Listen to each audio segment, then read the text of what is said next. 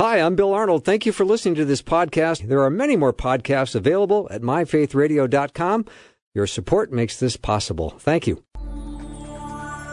Hi, this is Bill. I thought this interview was so good, I wanted you to hear it again. So enjoy.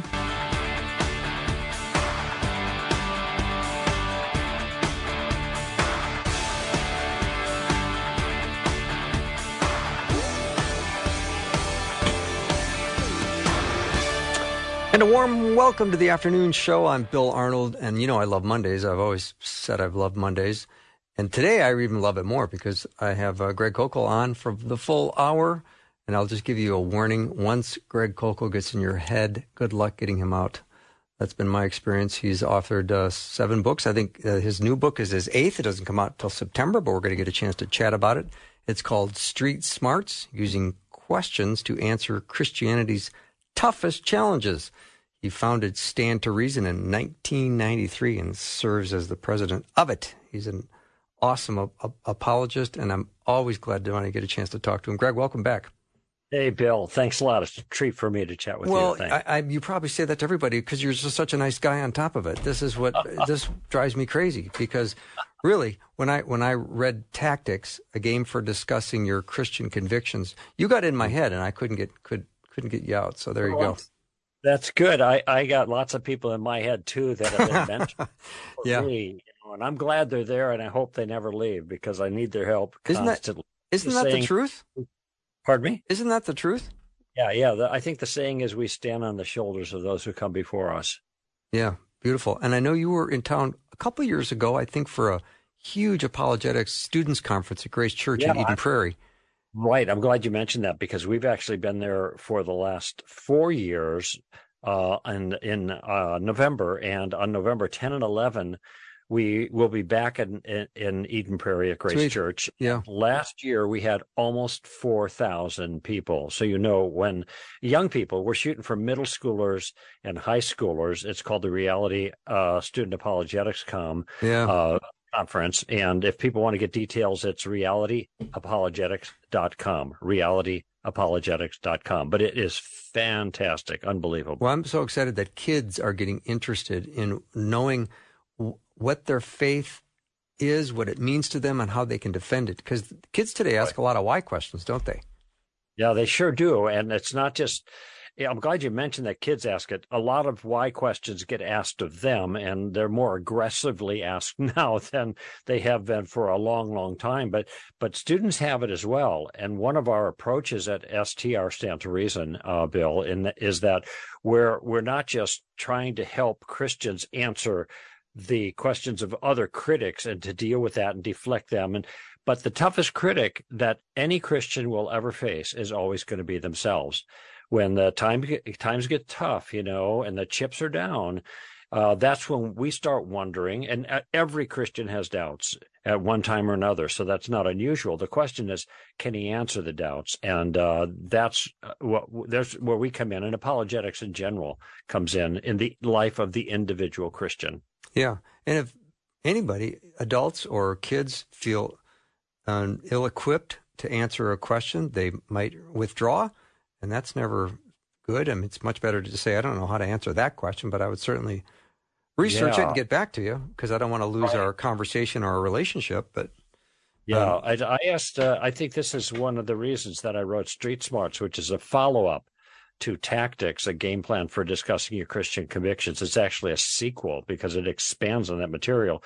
For those of your listeners who are familiar with Tactics, is because you wonder, why is it, if Christianity is the truth and there's lots and lots of solid evidence to demonstrate that, why aren't Christians engaging more frequently, bringing light into the darkness where they're needed and where Christ has sent us? And I think you touched on it a moment ago, Bill, that they're scared, and they're scared because they don't know the answers. They're scared because the opposition is much more aggressive than it used to be, and I completely understand that. In fact, it's surprising. Maybe someone will take comfort from this. The Apostle Paul was also scared. And this came out in the book of Acts, and he's in Corinth, and Jesus then appears to him in a vision, and he says, "Do not be afraid any longer. Speak freely, for I have many people in this city. And so even Paul needed encouragement because things were tough for him too. So the key, though, is that I think in Jesus in Matthew chapter 10, 3 different times, he says, do not fear, and within 7 sentences. And he constructs it a little different in each case. But the point is there's something to be afraid of. And that's why he said that. But we have, as he said there, we have the Holy Spirit. That's one thing to help us. But also, and this is what a lot of people miss, Jesus didn't say that to the disciples at the beginning of his ministry. He said that more into the middle. What did he say at the beginning? Follow me, and I will make you fishers of men. So there's a period of training that Jesus even did with the disciples to build up their confidence, give them knowledge, give them understanding, so that when they went out on that first missionary journey in Matthew 10, they could then depend on what Jesus had trained them to do, and the Holy Spirit using that to make a difference in the lives of the people they spoke with. And Greg, don't we have to say to these followers at that time, they didn't know exactly who they were following? I mean, they needed to be trained and equipped. Yes, this is true. We have a much clearer idea now, and they were confused for until after the resurrection. Right. Pentecost, they get the Holy Spirit. And even when you go to Acts chapter 10, and there's the vision regarding Cornelius the Gentile, Peter is reluctant until he gets the vision 3 times to cross the threshold of a Gentile. So there's a process there. Even the disciples walking with Jesus missed a whole bunch of things. And therefore, I think it's good that we be patient with ourselves with the process. And this is why a lot of what I do in the tactics book and in the Street Smarts book coming out September 12th is I teach Christians, how they can be effective in the shallow end of the pool, so to speak. Mm-hmm. They don't have to put themselves at risk. And the techniques I talk about in both of those books will allow them to move forward and make a difference for the cause of Christ without taking the kind of risk that they felt that they would be taking when they venture out into the world. It's so much easier than they thought if they follow the principles that I set down there. I love it. Greg Koukl is my guest. His last name is spelled Koukl. Feels like it's missing a letter here somewhere. Somebody wants to add an E on the end. Yeah, I want to stick it somewhere, but it's Koukl, Greg Koukl. And Greg, maybe you would tell us the difference when it comes to evangelism between, let's say, a harvest approach and a gardening approach. Oh, yeah. I'm so glad you asked that. It's one of my favorite things to talk about. And it's so important because I think that characteristically Christians have a wrong view of evangelism. And it's because some changes that happened in the way we do things, 150 years ago in the middle of the 19th century. But the whole idea that what evangelism entails is giving the gospel, or giving the simple gospel is the way some people put it, and then encouraging somebody to pray to receive Christ. Now, that's on an individual level. If it's a church, then the preacher does the work, and then he gives an altar call. And I'm not against either of those as techniques, and I've used them before, and God has used them, obviously, in lots of people's lives. But there are no altar calls in the New Testament, not in the Gospels or in the book of Acts. There are no instances where people are challenged to receive Christ as Lord and Savior. There was something different going on. And this is where I go to John chapter 4, because there's an incident there that makes this distinction you just asked about. Of course, John 4 is the woman at the well, and a lot of folks focus on that wonderful encounter. But I want you to think about what happens just after that encounter. The woman goes off to Sychar to tell people about Christ, and then the disciples come up because they weren't there for that encounter. And Jesus said, "You are about to reap where you did not sow. You are about to reap where you did not sow." In other words, somebody else did the heavy lifting here, and you're going to get the easy pickings, And so in that statement, he implicitly he's saying, look, there's one field here, Sychar in that particular case. But there's two seasons. There is a sowing season and there's a reaping season. Okay. He had mentioned earlier to the disciples, he said, you say there are 3 months and then comes the harvest. Look in the fields. They're ripe for harvest now. Now, I don't think he's saying every field is ripe for harvest, but Sychar was. And so there's these two seasons, this sowing and the reaping.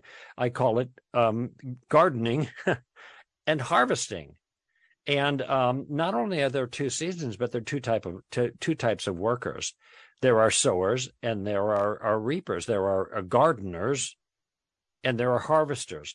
The concern I have is that what we have received over time, and which is kind of fixed in our mind about the way evangelism is done, is we have a harvesting mentality. Think of all our tools, Bill. They're little pamphlets that you read through and work with somebody, and right at the end, now there's the prayer to receive Christ. Now, again, I'm not against those, but if people think that's the way evangelism needs to be done, that you're pushing for the close, you want to get somebody to receive Christ. And I've even had people tell me, people whose names you would recognize because they don't agree with what I'm explaining right now. They've said every time you talk with somebody, you want to try to challenge them to receive Christ because you never know when they're going to do that. Okay. Now, if we put that burden on Christians, when we encourage them to engage others for the gospel's sake, they're just not going to do it. They're going to sit on the bench. They're going to sit out of play because, as I said a few moments ago, they're scared. And look, there's more reason to be scared now than ever before. In terms of modern times, the audience in America is much more hostile than it ever has been before, and the challenges are more complex. Mm-hmm. The challenge against the legitimacy of the Christian view of reality. Okay. It's not just the gospel proper, the narrow thing about Jesus. It's a whole bunch of things that get in the way. So they don't even think about the legitimacy of putting their confidence in Jesus of Nazareth. And so it's spooky out there. So people are just going to sit on the bench. And this is where this distinction, I think, Bill, between the gardening phase and the harvesting phase is so important. And this is what I like people to think about. And if I'm with an audience, I say, write this down because this is really important. It's a simple aphorism, just a truism in a simple statement. And here it is. Before there can be a harvest, there always has to be a season of gardening. Okay. No okay. Doubt, right? That's fair. Before there can be a harvest, there's got to be a season of gardening. But we are not taught how to garden. And in fact, look, I say this because it freaks people out, but it's true. And then I explain later why it's significant. I have not prayed to receive Christ with anyone in over 30 years. I know there's like dead silence in the audience because like, what a loser, but I have never been more effective for the gospel's sake mm-hmm. than I have in the last 30 years. And that's because I realize I'm not a harvester. I'm a gardener. And I actually think most Christians are gardeners because gardening is where the hard work is done. Mm-hmm. I became a Christian in 1973 on September 28th. Okay. And my brother, who had been doing more of the gardening in my life at the time, he came back to my apartment there in West LA. I was a student at UCLA at the time. And he began to tell me again more about Jesus. And I told Mark, I said, look, you don't need to tell me about Jesus anymore. I've already decided I want to become a Christian. And it's my fruit was ripe at that point, and it just dropped into the basket. It didn't need to be harvested. Okay, is my point there. Mm-hmm. And that's true with all fruit. Yeah. You see in the book of Acts, Peter does his sermon, and then the fruit comes in. No altar call, 3,000 or whatever. Yeah. And the next time, thousands more. Yeah. Let me add one other thing to this. I love this point, Greg, but I need to put you on hold just for a minute because we're against a break and we've gone too long. And Ryan, my producer, is looking at me like, you better take a break. So let me take a quick one. Greg Koukl is my guest. His book is Street Smarts, comes out in September. So we're going to have him back for sure when that comes out, but we'll be right back.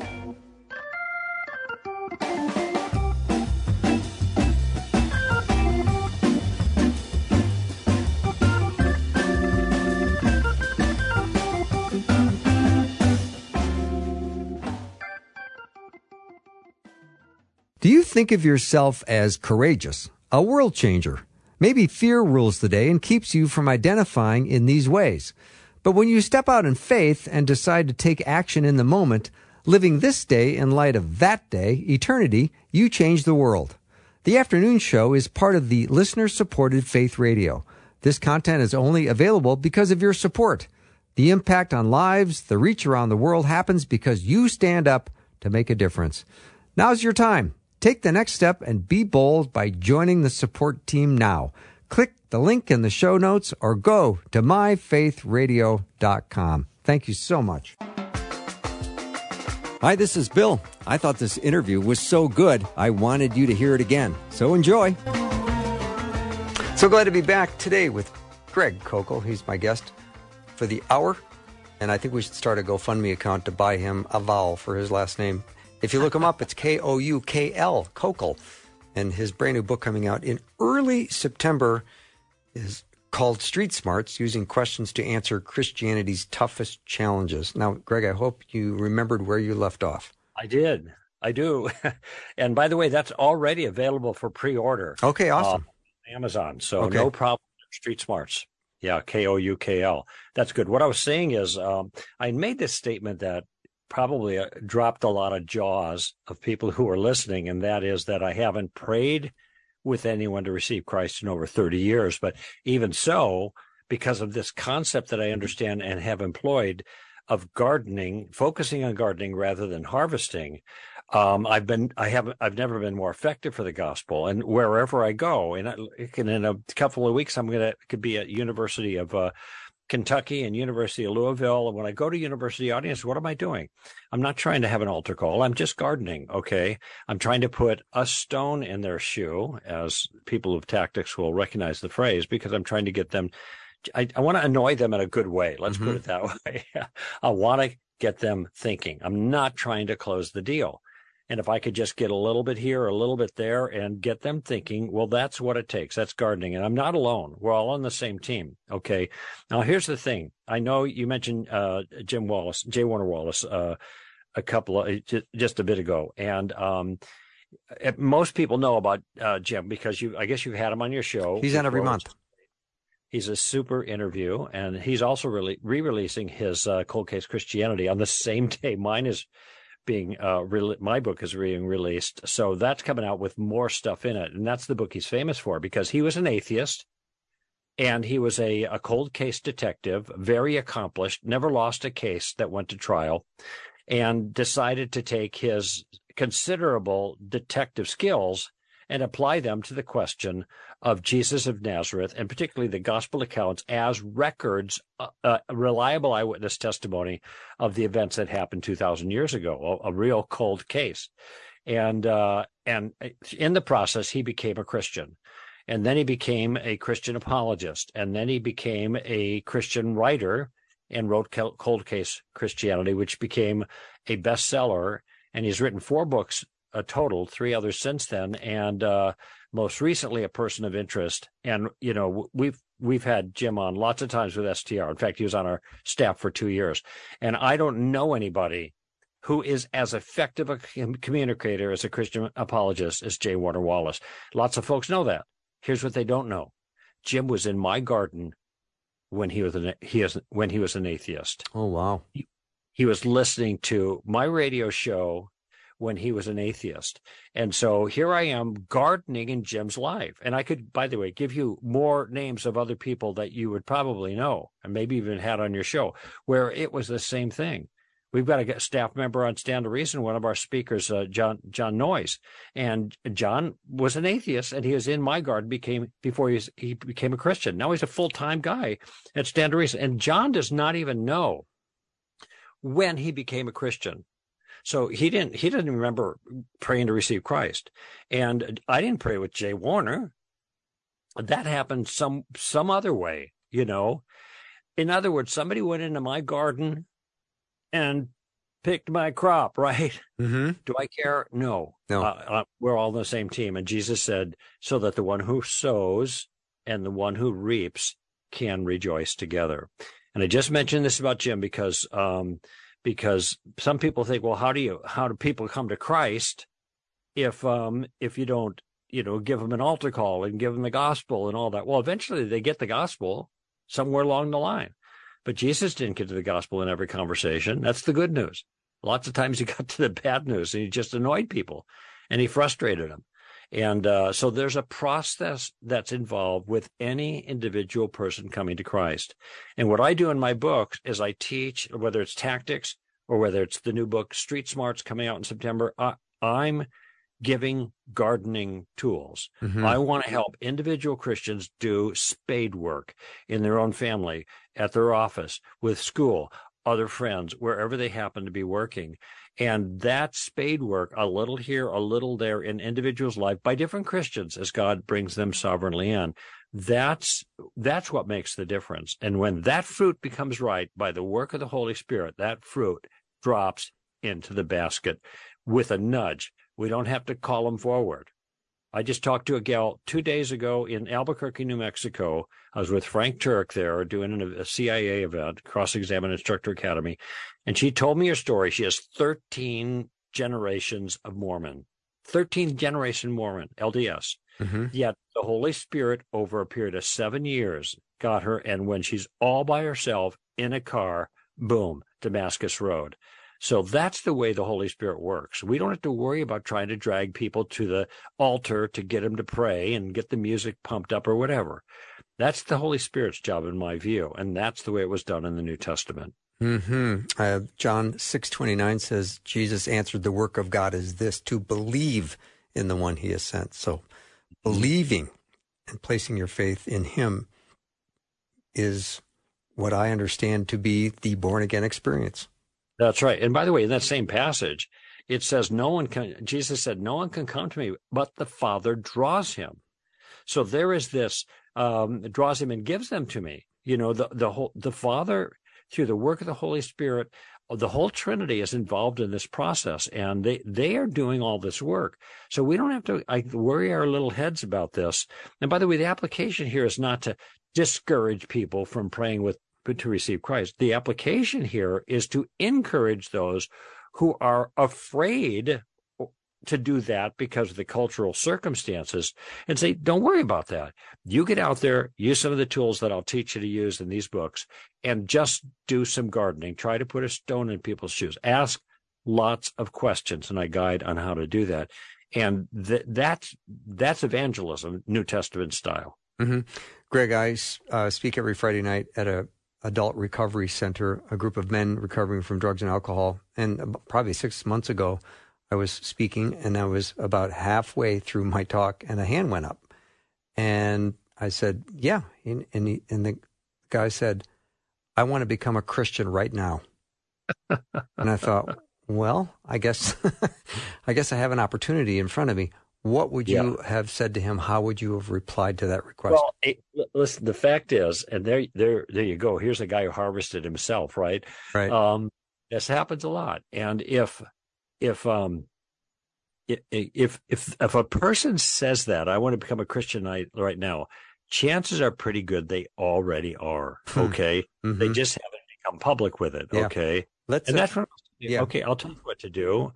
And this is what I tell the students at when I was there in last November in Minneapolis at Eden Prairie, Grace Church. As I closed out, I said, "Here's what you do: you bend your knee. You can do it now in your mind. You go home tonight. You bend your knee. You beat your breast, and you say, 'Lord, have mercy on me, a sinner.'" All right, we'll be right back with Greg Koukl in just a minute. If you have a question, let me know. 877-933-2484.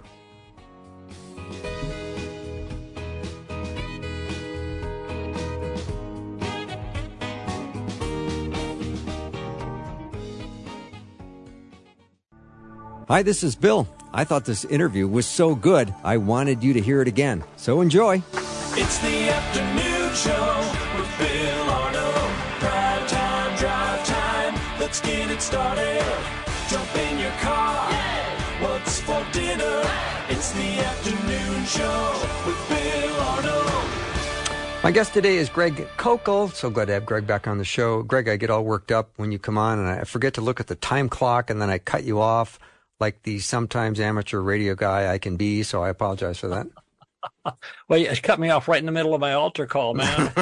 No, I didn't. I know I did. Don't worry. Well, let me just pick it up there because what I do is I just give them a simple action by which they can express what's actually, I think, already implicitly going on in their heart. When I told my brother Mark I want to become a Christian, it's very similar to what you just described. I suspect I already was, and there wasn't anything magic in the prayer that I prayed, but I do think it's important.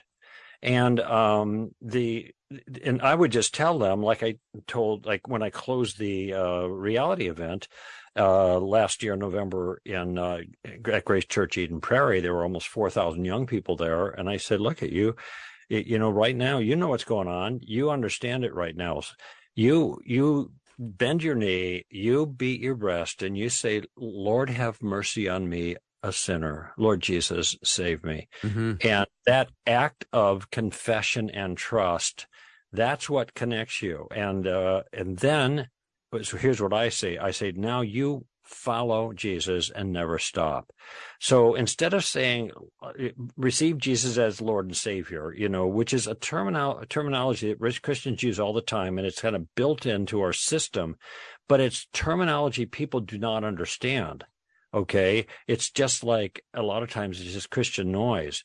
I tell them in my phraseology what that looks like. Okay, Savior. That means you say, "Lord, have mercy on me, a sinner." Now that's right out of the parable that Jesus talked about with the Pharisee and the tax gatherer, right?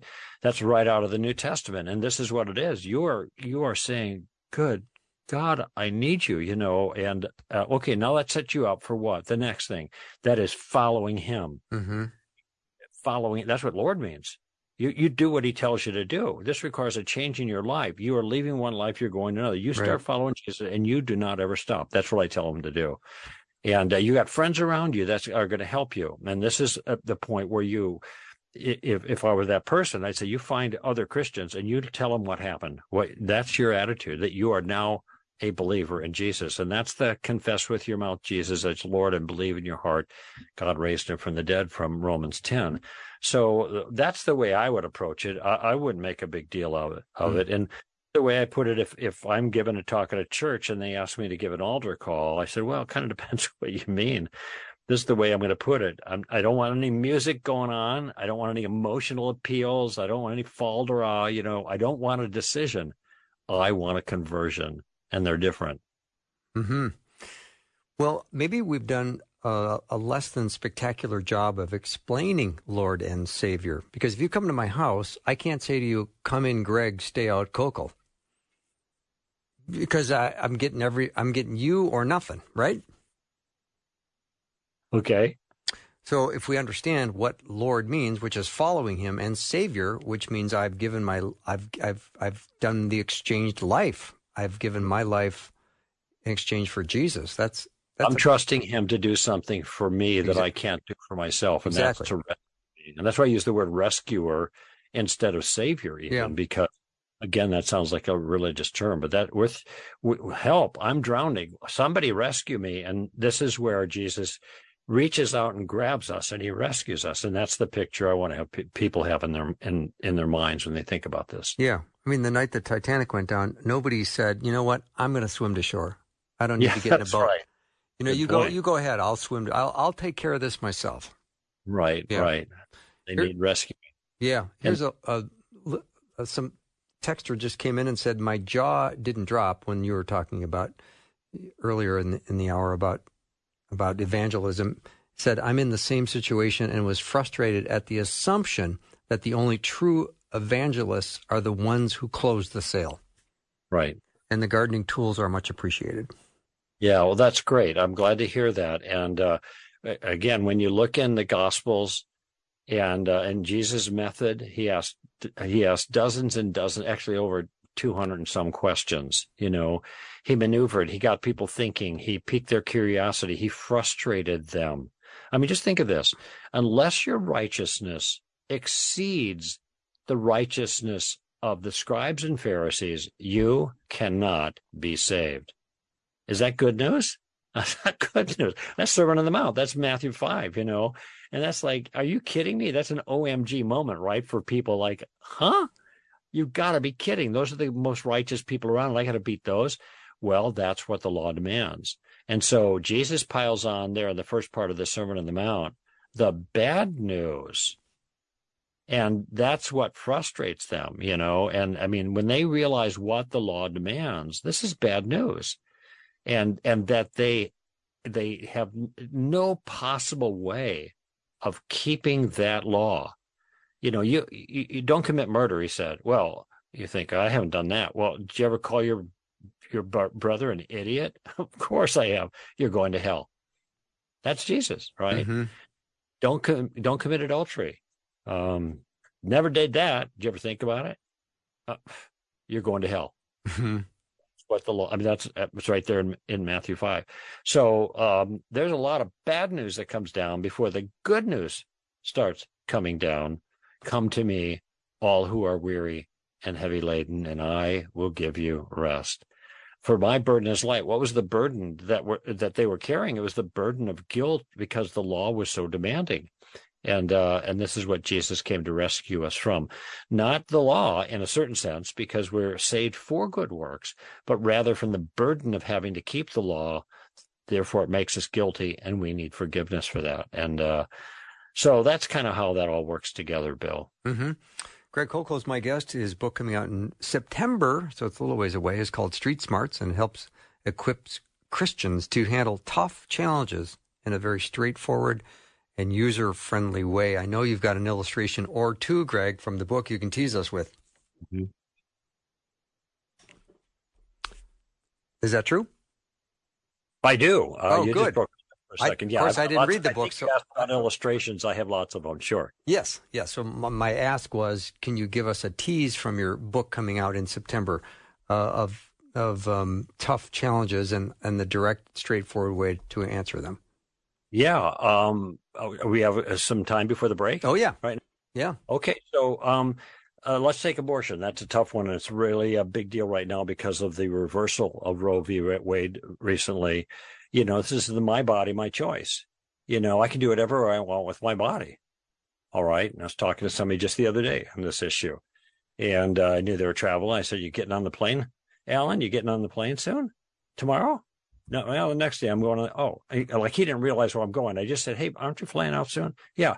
So when you go to that airport, are they going to slap a lot of laws on your body? Yeah. It's called TSA, right? Mm-hmm. I said, "Are you going to complain?" No. So it's not the case that you can do whatever you want with your own body, is it? Okay. So now that's not the whole issue, but that's just a little piece. All right. And I'll go a few steps forward in a moment, but I just want people to notice what happened. Here's a standard challenge. I can do whatever I want with my own body. Now, I know that's not true. Nobody can do whatever they want with their own body in a civilized society. Okay. Now, I could just say to my friend, I could say to Alan, "You're wrong about that. That's false." Well, I could just contradict him. Well, it's true, but it's not elegant. It's not shrewd. So instead, I just caught him off guard and I asked him a question. I use a counterexample now that makes my point, but I used questions and he affirmed each point of it. Now he can't deny me because he realizes, oh yeah, he's not going to complain when the TSA, runs him through the deal and everything and forces him to do things with his body that he normally wouldn't want to do. Okay. And so, by doing that, I diffuse the broad challenge that I can do whatever I want with my own body. And I did it, 30 seconds. That was simple because I knew the right questions to ask. And because I knew them, I'm not afraid of the challenge. I'm not nervous. I'm not angry. I'm not in his face. I'm not thumping him on the chest, kind of thing. But I'm just asking the question that gets me what I'm after. Okay. So that's one stage of that. Now, when another in that same vein regarding abortion, I'll ask a person who's raising the issue. I said, let me ask you a question about this. If your son or your daughter comes up to you with your back turned and they say to you, "Mommy or Daddy, can I kill this?" Now your back is turned. You can't see it. So what is the first question you have to have answered before you can say yes or no? Well, the answer is, of course, what is it? Okay, that's the question, obviously. Mm-hmm. So abortion takes the life of something. That's the whole idea of the abortion, to kill this thing. Okay? So whether it's right or wrong to take the life of any living thing depends entirely on what it is. So here's our question. Now, notice I've simplified the issue. What is the unborn? That's it. What is the unborn? Well, nobody knows what it is. Oh, really? Okay. So the unborn's in there. Is it growing? I'm sorry. Is it growing? Is it alive? Is what I ask. And they say, well, nobody knows when life begins. Well, wait a minute. That's not the question I asked. I didn't ask when life begins. I asked, is this thing in question, is it growing? I'm sorry. Is it alive? So let me ask it a different way. Is it growing? So now I just shift my question. And this is all in Street Smarts. Very straightforward. Very simple. Is it growing? Yeah, it's growing. So if it's growing, is it alive? Yes. Okay, now we know that whatever's inside mom is alive because it's growing. Okay. Now I got another question. If you watch CSI and you find a piece of, what is that? Oh, that's just a piece of tissue. Okay. That's just a blob of tissue. Of course, we're all blobs of tissue, aren't we, Bill? But what kind of tissue? That's the question. And so I'll say, if you watch CSI and they want to find out which body this piece of tissue they find belongs to, what do? Well, they do a DNA test, right? And if the DNA matches, you got tissue from the same body. So if I were to take the tissue that's growing inside of a woman that we're talking about, a woman who's pregnant, and did a DNA test, would the DNA match mom? No. Okay, so then what's growing is not mom's body, is it? It's growing in her body, but it's not her mom. Okay, so then we want to figure out, well, what is it that's growing in there? And let's go back to CSI. We're going to take a DNA test to find out what kind of thing it is that's growing inside of mom. And if we do that, what kind of DNA signature do you think that thing would have? Notice these are all questions, and for the sake of our discussion, Bill, I'm answering them, right. But you see how this flows out. Well, I guess it would be a human signature. Oh, okay.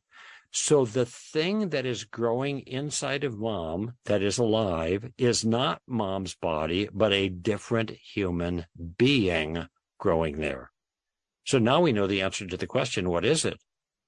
It's an innocent human being growing inside of the place it's supposed to be growing, being helped by the mother who is building it with her own body, her own offspring, an innocent human being. Now, there's more I could say about this, but you can see the process. I have in my mind, I understand that the unborn is a separate individual living human being, and being a separate human being has the same value as any other separate human being outside of the womb, because location of humans is morally insignificant. Doesn't matter if I move from one room to another, I'm still my valuable self. So I know this. Now, I could just preach that at the person, and they're going to just say, oh, it's a blob of tissue or blah, blah, blah. And then you're going to be directed. It's not going to work out. But if you ask simple questions for which the answer is pretty simple and straightforward and obvious, and they answer those individual questions, now you've got a line of pieces of information that they have given to you in response to your questions that allows you to get to your conclusion that they cannot contest. And that's what I call street smarts. That's really, really good, Greg. And even thinking about the mother and the baby, they can have different blood types. That's right. There's all kinds of different things that are involved. You could have different blood types. They could have different sexes. They could have, do you have 4 hands? No, you only have 2 hands, but your body, whatever's growing there has got another set of hands, right? Mm-hmm. Something. Yeah, there's lots of ways to show that. I just go to the CSA route, like the DNA, because it's so crystal clear with it, but there are different ways to go. Yeah. You're right. All right, we'll take a break and come back and have more time with Greg Koukl. If you have a question or comment, it is welcome. 877-933-2484. His book coming out in September is called Street Smarts, Using Questions to Answer Christianity's Toughest Questions. Be right back.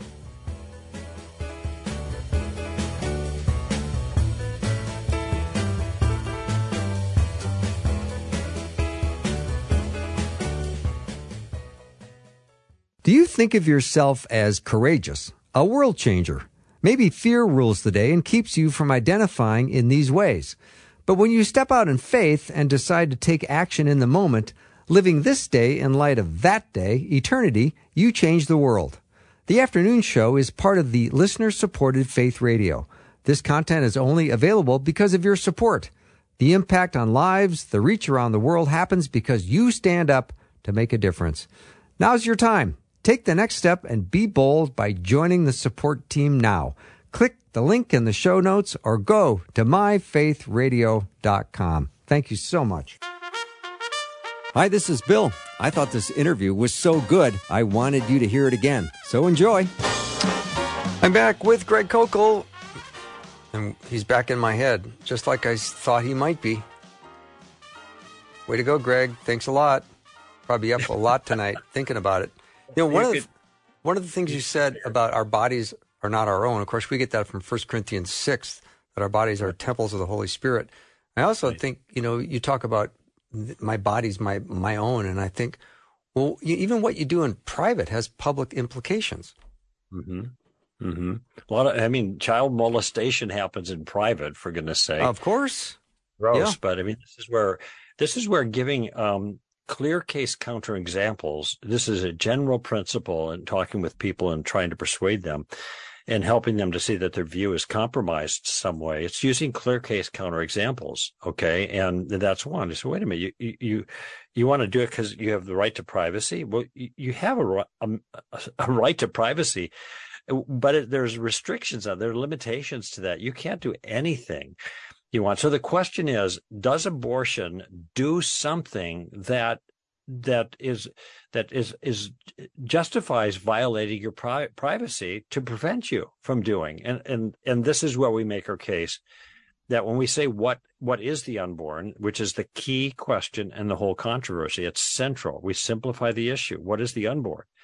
And then we step through the steps and answer the challenge. It's clear in our minds that the unborn is a living, separate human being. It's not the mother. It's in the mother's body, but it's the human being that the mother is producing naturally in her body. It's her offspring.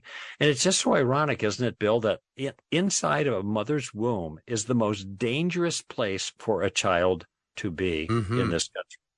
It's amazing when you think about that. So anyway, we just step through this and we just give them something to think about. Now, maybe what I role played for you a few moments ago with that particular issue and Street Smart's idea with a whole bunch of issues to use questions to answer Christianity's toughest challenges.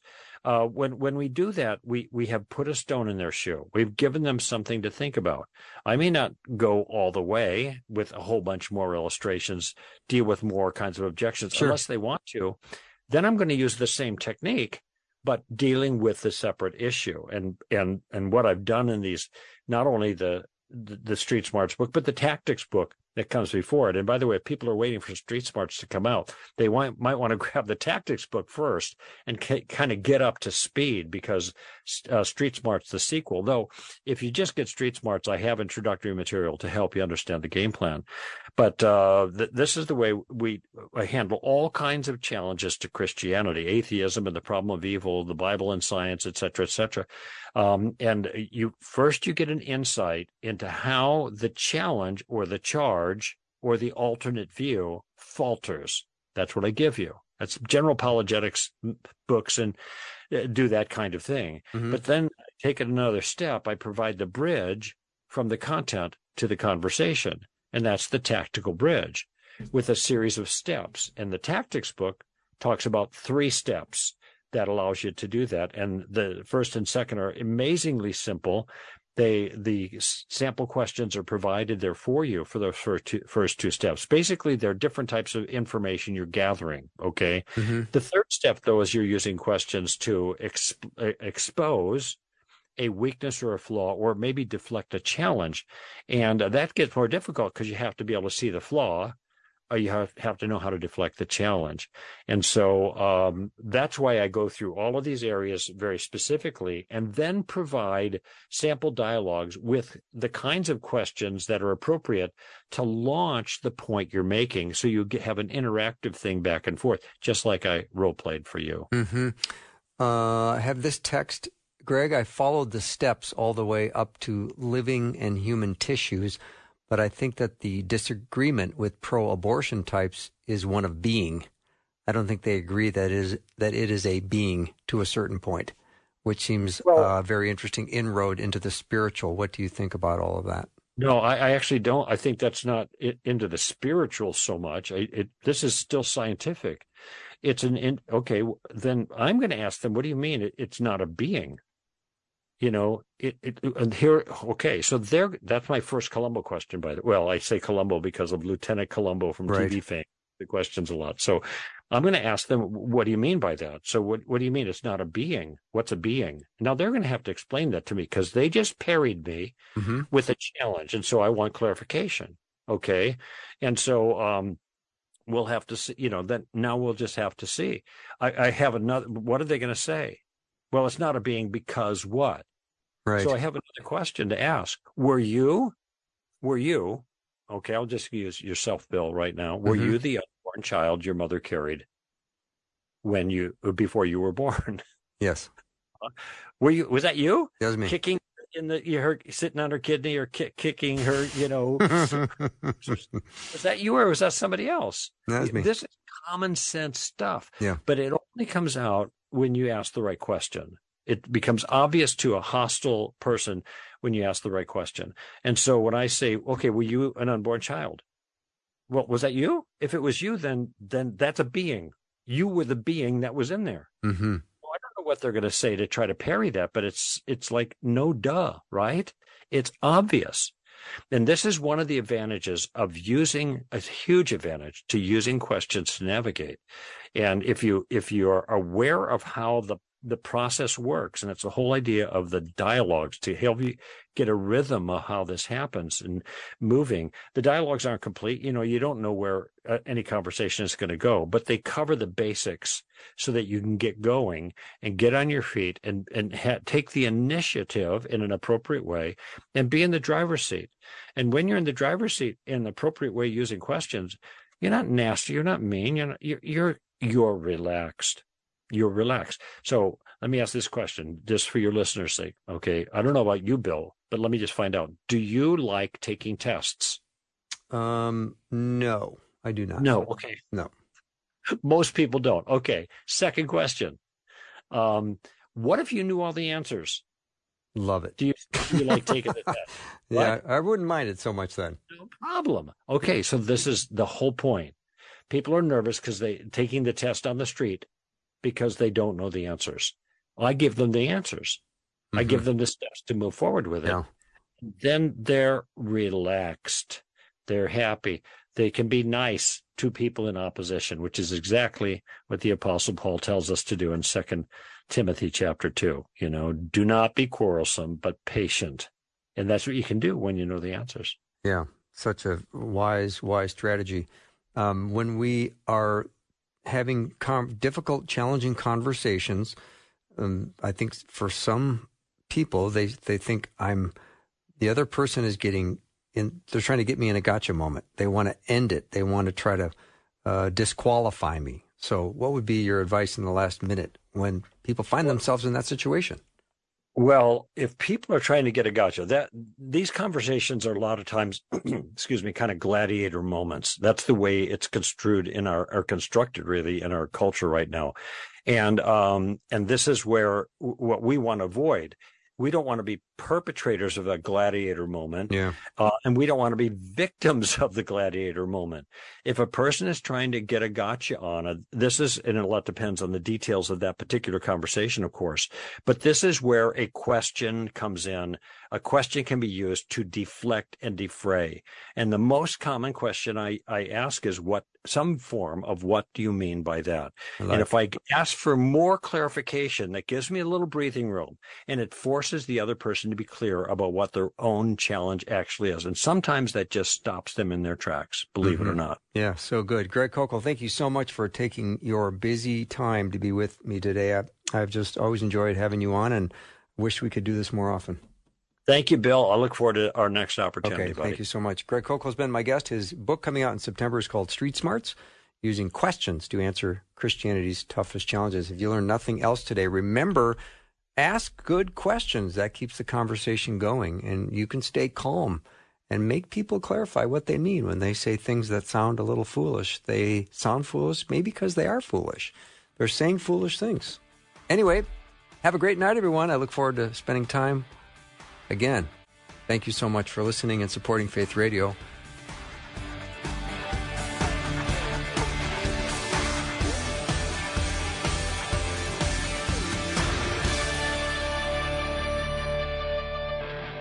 Thanks for listening. Programming like this is made available through your support.